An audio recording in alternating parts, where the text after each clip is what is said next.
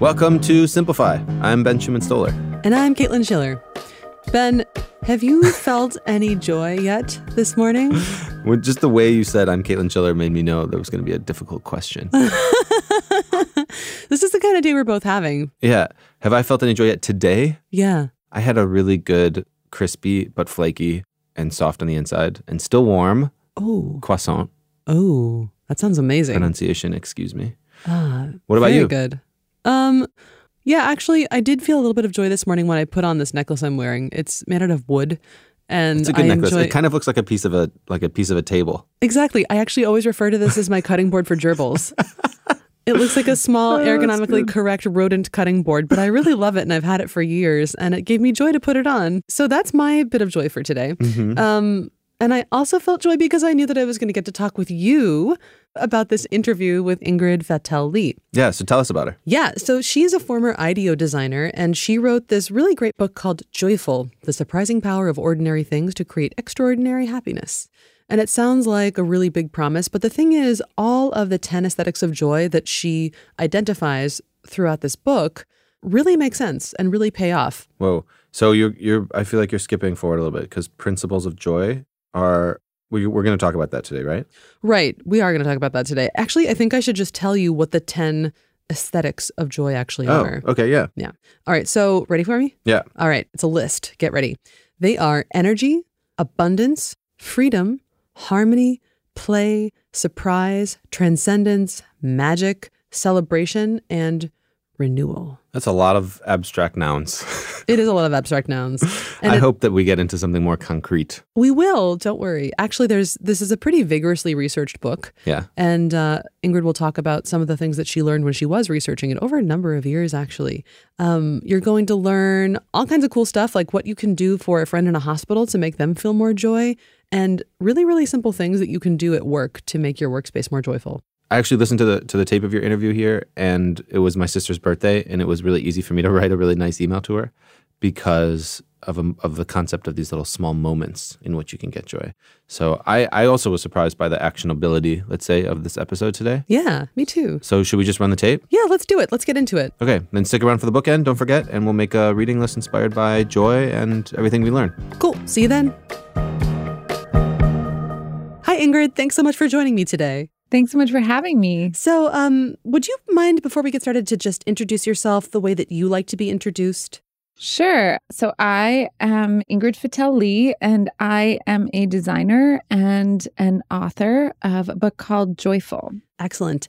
So in Joyful, you identified that there is a link between our surroundings and our mental health. And not just that, but that we can access joy through physical, tangible elements, which you call the aesthetics of joy. So I thought that a way into talking about the physical aspects of joy might be if you could tell the story of Tirana, Albania a little bit and how it became a site of joy. Do you think that might be a good place to start? Sure. I love that story. Me too. The story begins in the year 2000 in the city of Tirana, Albania, which is a city in Eastern Europe. It is the capital city of Albania. And Tirana had recently elected a new mayor. The city had been in decline for about 10 years since the fall of communism. Albania was the poorest country in Europe, and the city of Tirana had been so devastated in this 10-year period that just garbage piled up uncollected in the streets. No one paid their taxes, so there was no money. And so, the new mayor, Edi Rama, is elected, and he doesn't really have much to work with because the treasury is so bankrupt. But he sees this small amount of funding that had been appropriated by the European Union for historic preservation. And so he takes that funding and he starts painting these giant murals on the sides of all the downtown buildings. I mean, murals is maybe even an overstatement. He just started painting colors on all of the buildings in the downtown, in the center of the city. And he starts, with one building, and then it just expands. The first building is orange and tangerine and all these different shades of orange, and then it just expands out from there.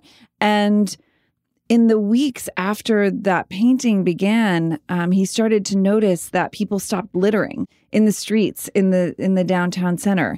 And then even more surprising, people started to say that the streets felt safer to them. And so the shopkeepers started to remove the metal grates that they had over their windows. So normally they would have, metal grates that they would pull down at night and to sort of keep people out. And they started changing them out and replacing them with glass. And then people actually started paying their municipal taxes, which is something that in 10 years, nothing had been able to get people to do. But now people were starting to see changes in the city. And over time, this translated into, much bigger changes. So the number of businesses that opened in Tirana in a 5-year period after this painting began tripled, and the tax revenues increased by a factor of 6. And so this was really surprising to me because, it's just color, and yet it seemed to catalyze something much bigger in that city. Is color one of the aesthetics of joy? I think there are 10, right? Yes, there are 10, and color is part of one of them. So one of them is energy, and it's all about, the fact that we find joy a very energizing emotion. It's not like contentment. It's not sort of curled up on the sofa and relaxed. It's a sort of bouncier, more exuberant emotion. And color and light are sort of the physical manifestations of energy in our world. And it has to do with the fact that, when you see something that is alive, and you go to a place that is alive, usually it has vibrant color because there is light, there are things growing, it feels alive and it's vibrant. Whereas the places that often lack color are usually places that are not as vibrant or not as alive. That makes so much sense to me. That color and light would energize and make people feel joy. In all of these, I think the one that surprised me the most was celebration. And I thought about how infrequently in adult life we celebrate. And that led me to inspect my own sort of reaction to the word joyful. Bear with me here for a second. I have to say that when I get a book for review that has a title like Joyful or Happy for Good or something like that, I think, oh, great, another book on how to be happier. But that's not what your book is about, and I understand that. But it made me think about the role of joy in everyday adult life, and it seems like it's kind of taboo. Do you have anything to say about joy in just the everyday adult world? Totally. I mean, I think I totally understand your reaction to that because there is something a little bit like, chicken soupy, chicken soup for the soul about the word joy, right? The word joy, I think, for those of us who tend to be, I'm a little bit type A, I feel like it seems a little soft, maybe. And I think that's why we often overlook it because it's also, what I've learned in my research on joy is that joy is really small. Joy is about these little moments. And I think it can easily become kind of maudlin to focus on, to talk about this. But the reality is, I think, from all of the research that I've studied, I mean, hundreds of studies on this topic, that little moments of joy are much more powerful than we give them credit for. And so stopping to play for 30 seconds or stopping by the dog park on your way to work and just watching the dogs play or doing a happy dance. I mean, you talked about celebration, and I think that is a thing that really gets overlooked in adult life. Research shows that those things can actually unlock something much deeper. And one of the things that positive psychologists talk about is upward spirals and the idea that, one little moment of joy sort of changes your orientation to the world such that then you notice more of it. And that actually starts to build on itself. And that can lead to things like, greater emotional resilience over time. And so it seems like it's just these sort of little moments. It's sort of a little bit Hallmark card or something like that. But actually, those little moments have a lot of power. And I think the other piece of it is that we really don't allow ourselves permission to feel that or experience it that often. I think because we judge joy as maybe a little superficial, a little silly, a little frivolous, a little childish, all of those things, we sort of push it to the margins of our world. And I think actually that's why for a lot of people having a child or a grandchild is such an incredibly personally joyful experience, because they are like, it gives you permission to access those things again. You're allowed to sort of rediscover play, and which is often, the first thing that gets shoved aside. There are celebrations that are, regular because every day feels so much longer in the life of a child. And so I think it becomes a prompt for recapturing joy, but that doesn't mean that the rest of us shouldn't be able to access that all the time. Yeah, I think that it's really important. And what I love about your book, and I think is so powerful, is that the quest for happiness is just so big and so vague and it feels so heavy. And there's plenty of behavioral psychology research to show us that the harder we look for happiness, the unhappier we'll become. But joy, and especially because you've broken it down into these 10 components that are so tangible, it's something that you can actually harness every day. You can adjust your office to make you feel more joyful. You can celebrate with a friend just because. Why do you think it is that we, at least in the West, we denigrate joy? Why has that happened? It's something that I've been thinking about a lot for the past couple of days. Yeah, there are a lot of reasons, I think. I mean, I think what I noticed when I was really getting into this research was that we're all working so hard, like all the time. We're working so hard at everything. And so happiness has become work. Like we have to work at it, and we have to, take up all these practices, and we have to, delay and defer gratification. And that is the model, I think, that comes, I think that's a historical conditioning that relates to our sort of Protestant roots, right? And in this country especially, because the work ethic and the idea that, anything that is good comes through hard work, and we should delay gratification and we'll find that later in heaven. I think that's sort of that Protestant ethos is baked in to our culture. And it's not all bad. Obviously, work ethic is really important, and it gains us a lot of things. But I think that's one reason why joy is seen as something that's childish and something that we put off. And then there are other things that are aesthetic, right? So in the book, I quote Goethe, who says, savage nations, uneducated people, and children typically prefer bright colors. Whereas people of refinement avoid vivid colors and try to banish them entirely from their presence. We carry this equation between our aesthetic lives and our sort of moral lives. And so I think, these things are, the idea there is that, well, if you want to be seen as sophisticated and mature and not as primitive or ignorant or juvenile, then you will dress in a certain way. You'll repress the outward signs of your emotions. And I think that also has, colonialist roots, right? Where, Western cultures were trying to distance themselves from the indigenous populations that they were trying to, quote, civilize, right? So I think there are a lot of different historical undercurrents that come together into this sort of repression of daily joy. Wow. Yeah. I'm glad that you mentioned the colonialism bit, because I was just thinking, man, it's such an imperial attitude to be like, savages wear colors and dance.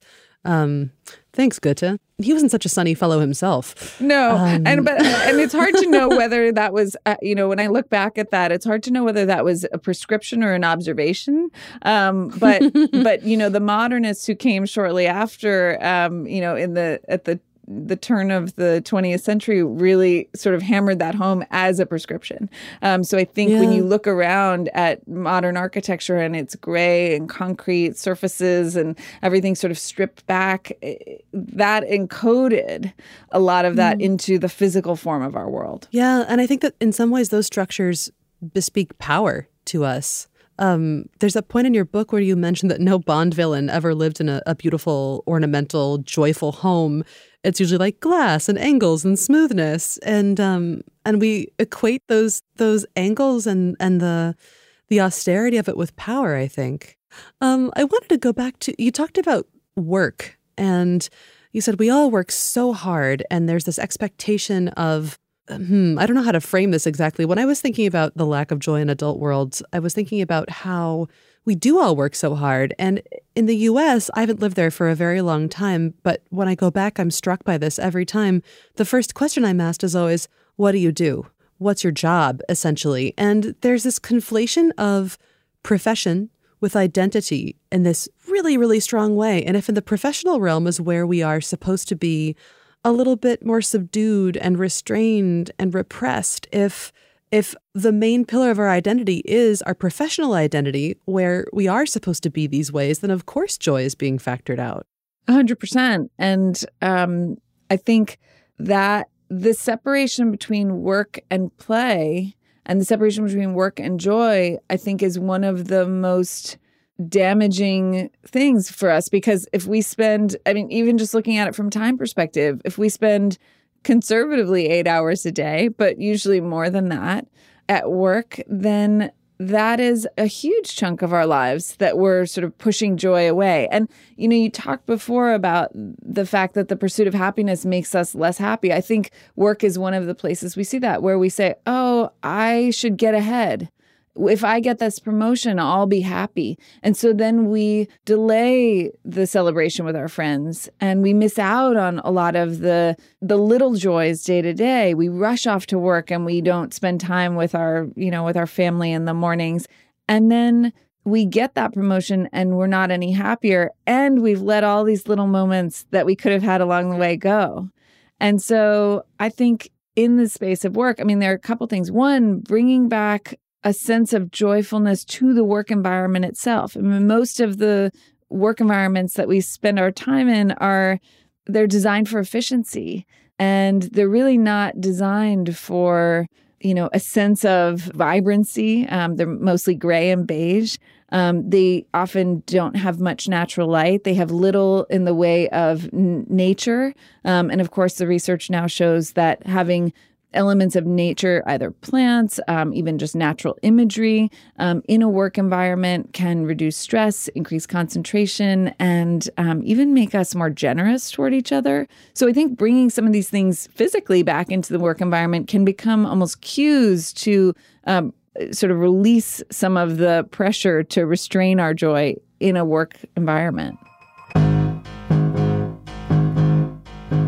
You know what would bring me joy? If I could have a little information sommelier whisper in my ear answers to all the things that I wonder about on a daily basis. Oh, wait, I can. And you can too, because of Blinkist. So Blinkist is an app that gives you a sneak peek into a whole world of great nonfiction books in pretty much every subject, so you can learn whatever you're curious about.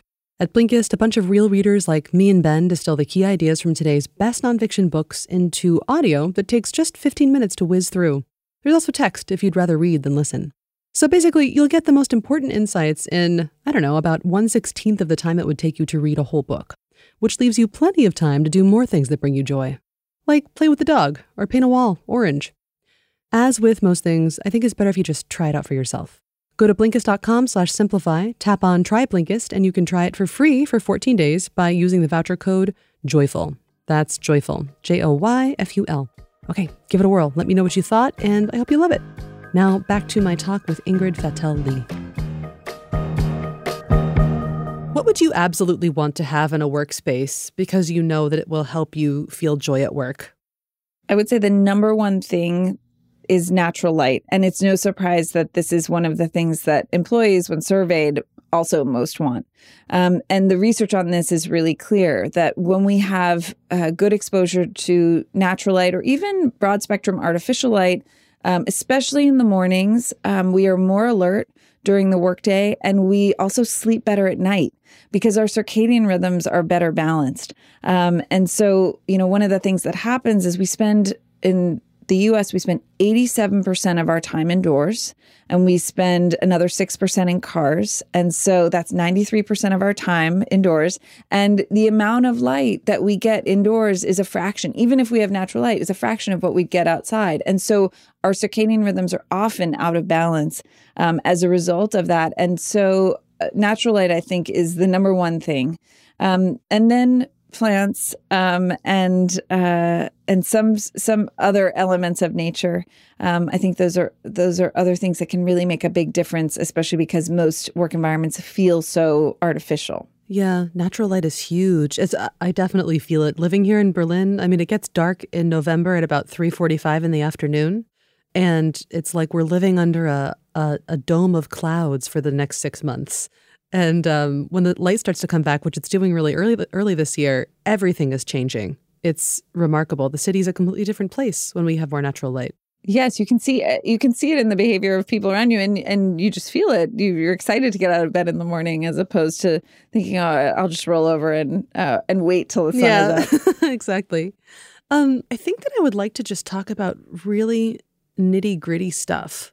So when we get off the phone, when our conversation is over, what's the easiest thing that I can do to increase a sense of joy in my environment? I'm sitting in a studio right now, but I'll go up to my desk in a minute, which is pretty standard issue. It's next to a window, which is great, and there are plants around. But what would you tell the average office worker they could do to their workspace to make it a little bit more joyful?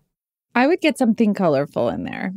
So the research shows that people working in more colorful office environments are more alert, confident, and friendly than those working in drab spaces. So I would pick out something like a colorful mug for your coffee. Or if you don't have a lot of light, get a little desk lamp that is in a bright color. That is a 2-for-1, gives you light and color. So, but something that brings a little bit of energy into the space. So that's number one. And then even the smallest plant, even a fake plant, if you have very low light, can be really powerful in transforming a space. So those are two very, very simple things. There are also things that you can do that are maybe a little bit more magical. So, one thing that I love to do is hang a prism from just a string or a piece of fishing line in a window that gets some sun.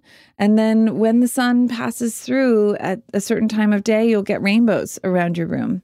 And I think it's this very simple thing. Prisms, you can get them usually for a couple dollars. You can often find old chandelier crystals that'll do the same thing at an antique shop.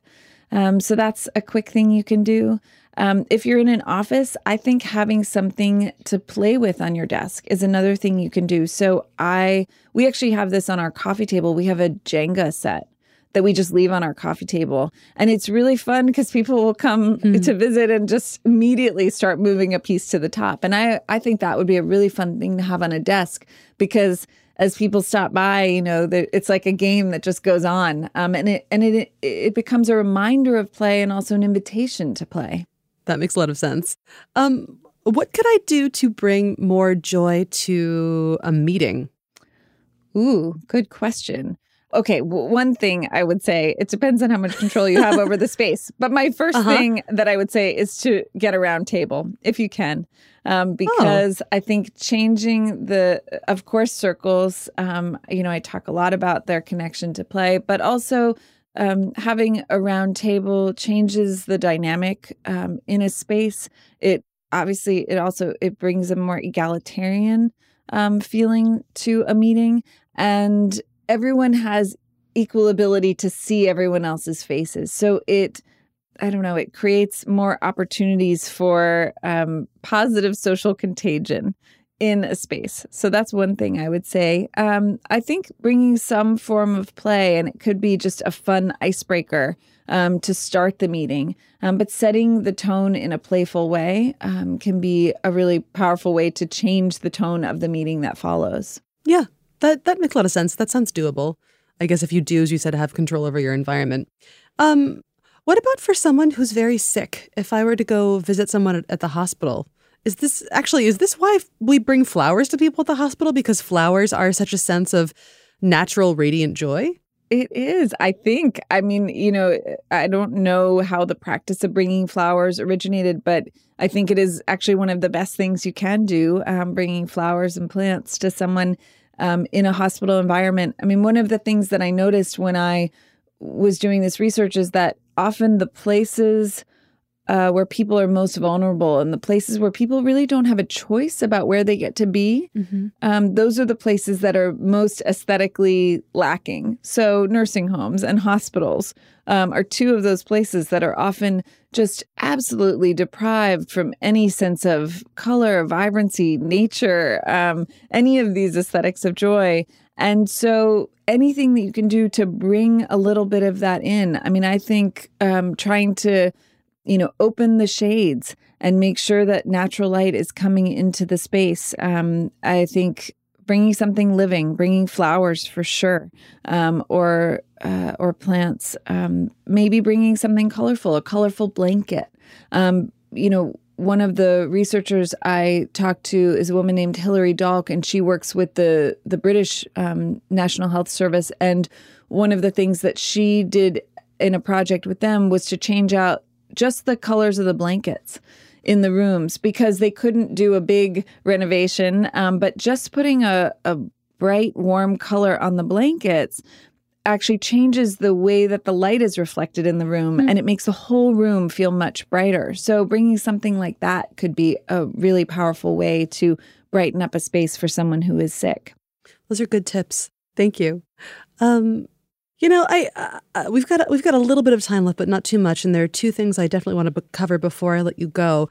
But I wondered if there's one thing that you'd like to leave listeners with today, one new way to look at joy or thing to think about. If there's just one main takeaway that you would like them to have, what would that be? I would say that the thing that has been most powerful for me is separating happiness and joy and recognizing that happiness is big and vague and something that is, we're naturally always going to feel like, we're really happy with one area of our lives and maybe not with another area of our lives. And it's never going to be, except for maybe, one or two moments in your life, it's never all going to be working at the same time. But joy is something that we can always access at any time, even if it's just for a moment.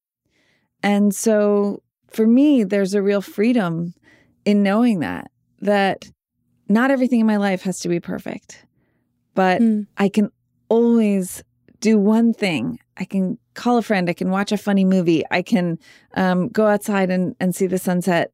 There's always something I can do that can bring me a little bit of joy. And that is usually the beginning of much more. That's great. I love that. That feels very doable. So I always like to ask my guests, what have you been reading lately that you've really liked? It can be in your field. It can be out of your field. But any recommendations? Yeah, a book by a former IDEO colleague of mine and a colleague of hers. It's called No Hard Feelings, and it just came out. It's Liz Fossilian and Molly West Duffy. It's all about emotions in the workplace, and it's beautifully illustrated. It's very funny, and it's all about. I think we talked a little bit about joy at work, and this is about the full range of emotions and why you should bring your full emotional self to your work, and how to have a healthier emotional relationship with your work, with your coworkers, with your boss, and with your career as a whole. That sounds wonderful. I just put that on my to-read list, actually. Thank you. Ingrid, thank you so much for joining me today. It's been such a pleasure to talk with you. Likewise. Thank you so much for having me.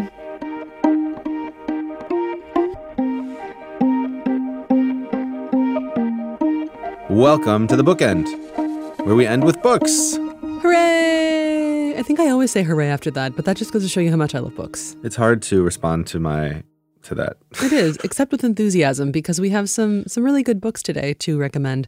But before that, what'd you think? I really liked it. I have to say, I was not expecting.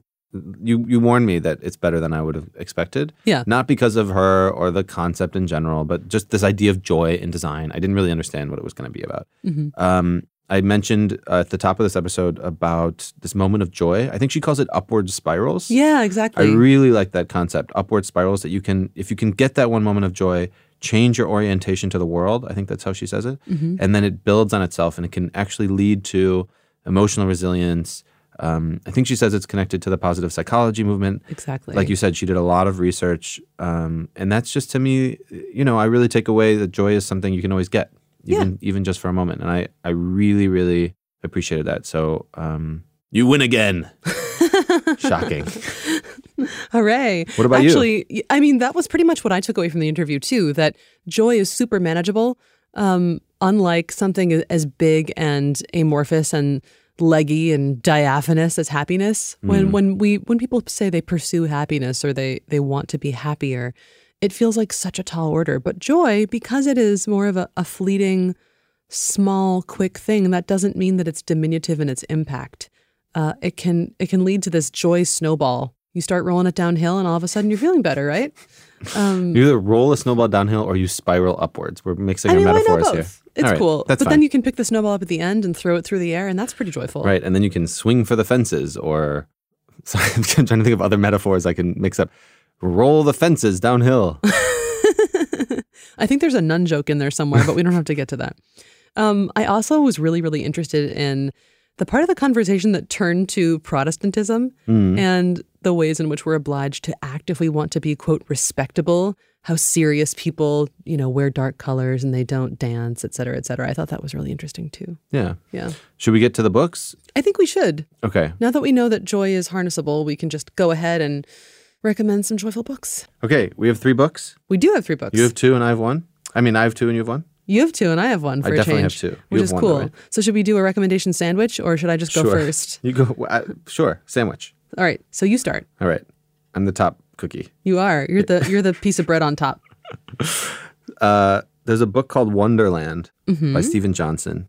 It argues, see if you can make this connection. Okay, I'm concentrating. It's very easy.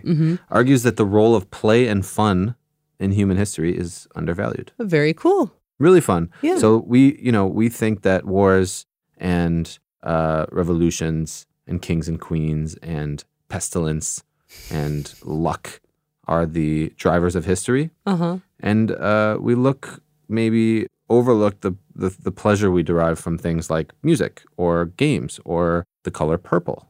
Check out the book for the anecdote on color purple. Uh-huh. And these things also have contributed to humanity as we know it. And the connection, of course, to the interview is that play is one of the aesthetics of joy. Yes. So that really stuck out to me, and I quite like this book. There's a really good book in Blinks about this, actually. Amazing. I will check it out. I haven't read it yet. I think I actually own a copy of it that I have not yet read. You just reminded me of it. Nice. I ordered it when it came out. All right. So then my recommendation is The Architecture of Happiness by Alain de Botton. You love this guy. I do love this guy. This is a book about how our environments, specifically our office buildings, houses, wigwams, bomb shelters, whatever, impact us through their design. There's all kinds of great stuff in here about how, for example, different people prefer specific building types, how design speaks to us, and how we can use architecture to bring out the best in us as humans. Read it. You'll finally get the answer to questions like how whitewashed walls impact our mental health and why we like to arrange the wooden planks in our flooring in grid-like patterns. Right. Yeah. That's 2 pretty strong ones. I have another one similar to design. Yeah. It's by Victor Papanek. It's called Design for the Real World. Okay. This book made quite an impact on me. I've heard of this. When I read it, because it ties the design to social and ecological consequences. Wow. So he talks about insights that he's learned, how we can improve design at a more industrial level for socially, morally, environmentally more responsible approaches. Wow. Yeah, I think this one kind of stuck with me because I never thought that, right, if we are going to take climate change seriously, we do have to make more fundamental changes, not just in I buy less plastic. Yeah. True. Yeah. So Design for the Real World and Wonderland. Those are the 2 books that I would recommend. Awesome. Great recommendations. Thanks, Ben. No problem, Caitlin. This episode of Simplify was produced by Caitlin Schiller. Hi, Caitlin. Hi. Me, Ben Schumann-Solar, and Florian Tippe. Hey, Flo. Thanks again for helping out. And if you enjoyed this episode of Simplify, please consider rating it and leaving us a review in Apple Podcasts. It helps other people find us, and it makes me happy. I'm curious if people are listening a lot in Spotify. Me too, actually. You can see that data, but I haven't looked in there. I'm curious because Spotify keeps getting bigger and bigger in podcast land. It does. It's going to overtake Apple soon. You think so? Yeah. Ooh, predictions. Right. So if you want to let us know if you listen on Spotify, or if you have any other thoughts about this interview, or if you've read any of the books we recommended or have more books, reach out to us. You can email us. We're at podcast@Blinkist.com. Also on Twitter, I'm BSTO, Bisto, and Caitlin is at Caitlin Schiller with 2 L's. So you can find us there. If you don't know, Caitlin and I work at a company called Blinkist here in Berlin. Blinkist is an app for Android and iOS and also on the web, which basically condenses the world's best nonfiction books into short, little, easily digestible bits that you can read or listen to in 15 to 20 minutes or so. So check us out. Go to Blinkist.com/simplify, and you can try out the service. You can try out Blinkist for 14 days for free if you put in the coupon code JOYFUL. JOYFUL. Nailed it. Yeah, you're a great speller, Ben. Joyful. Joyful without 2 L's, unlike my last name. Correct. Blinkist.com/simplify. Great. Okay, so then that's it. We'll be back with more Simplify next week. Rock on. Check it out. Check it out.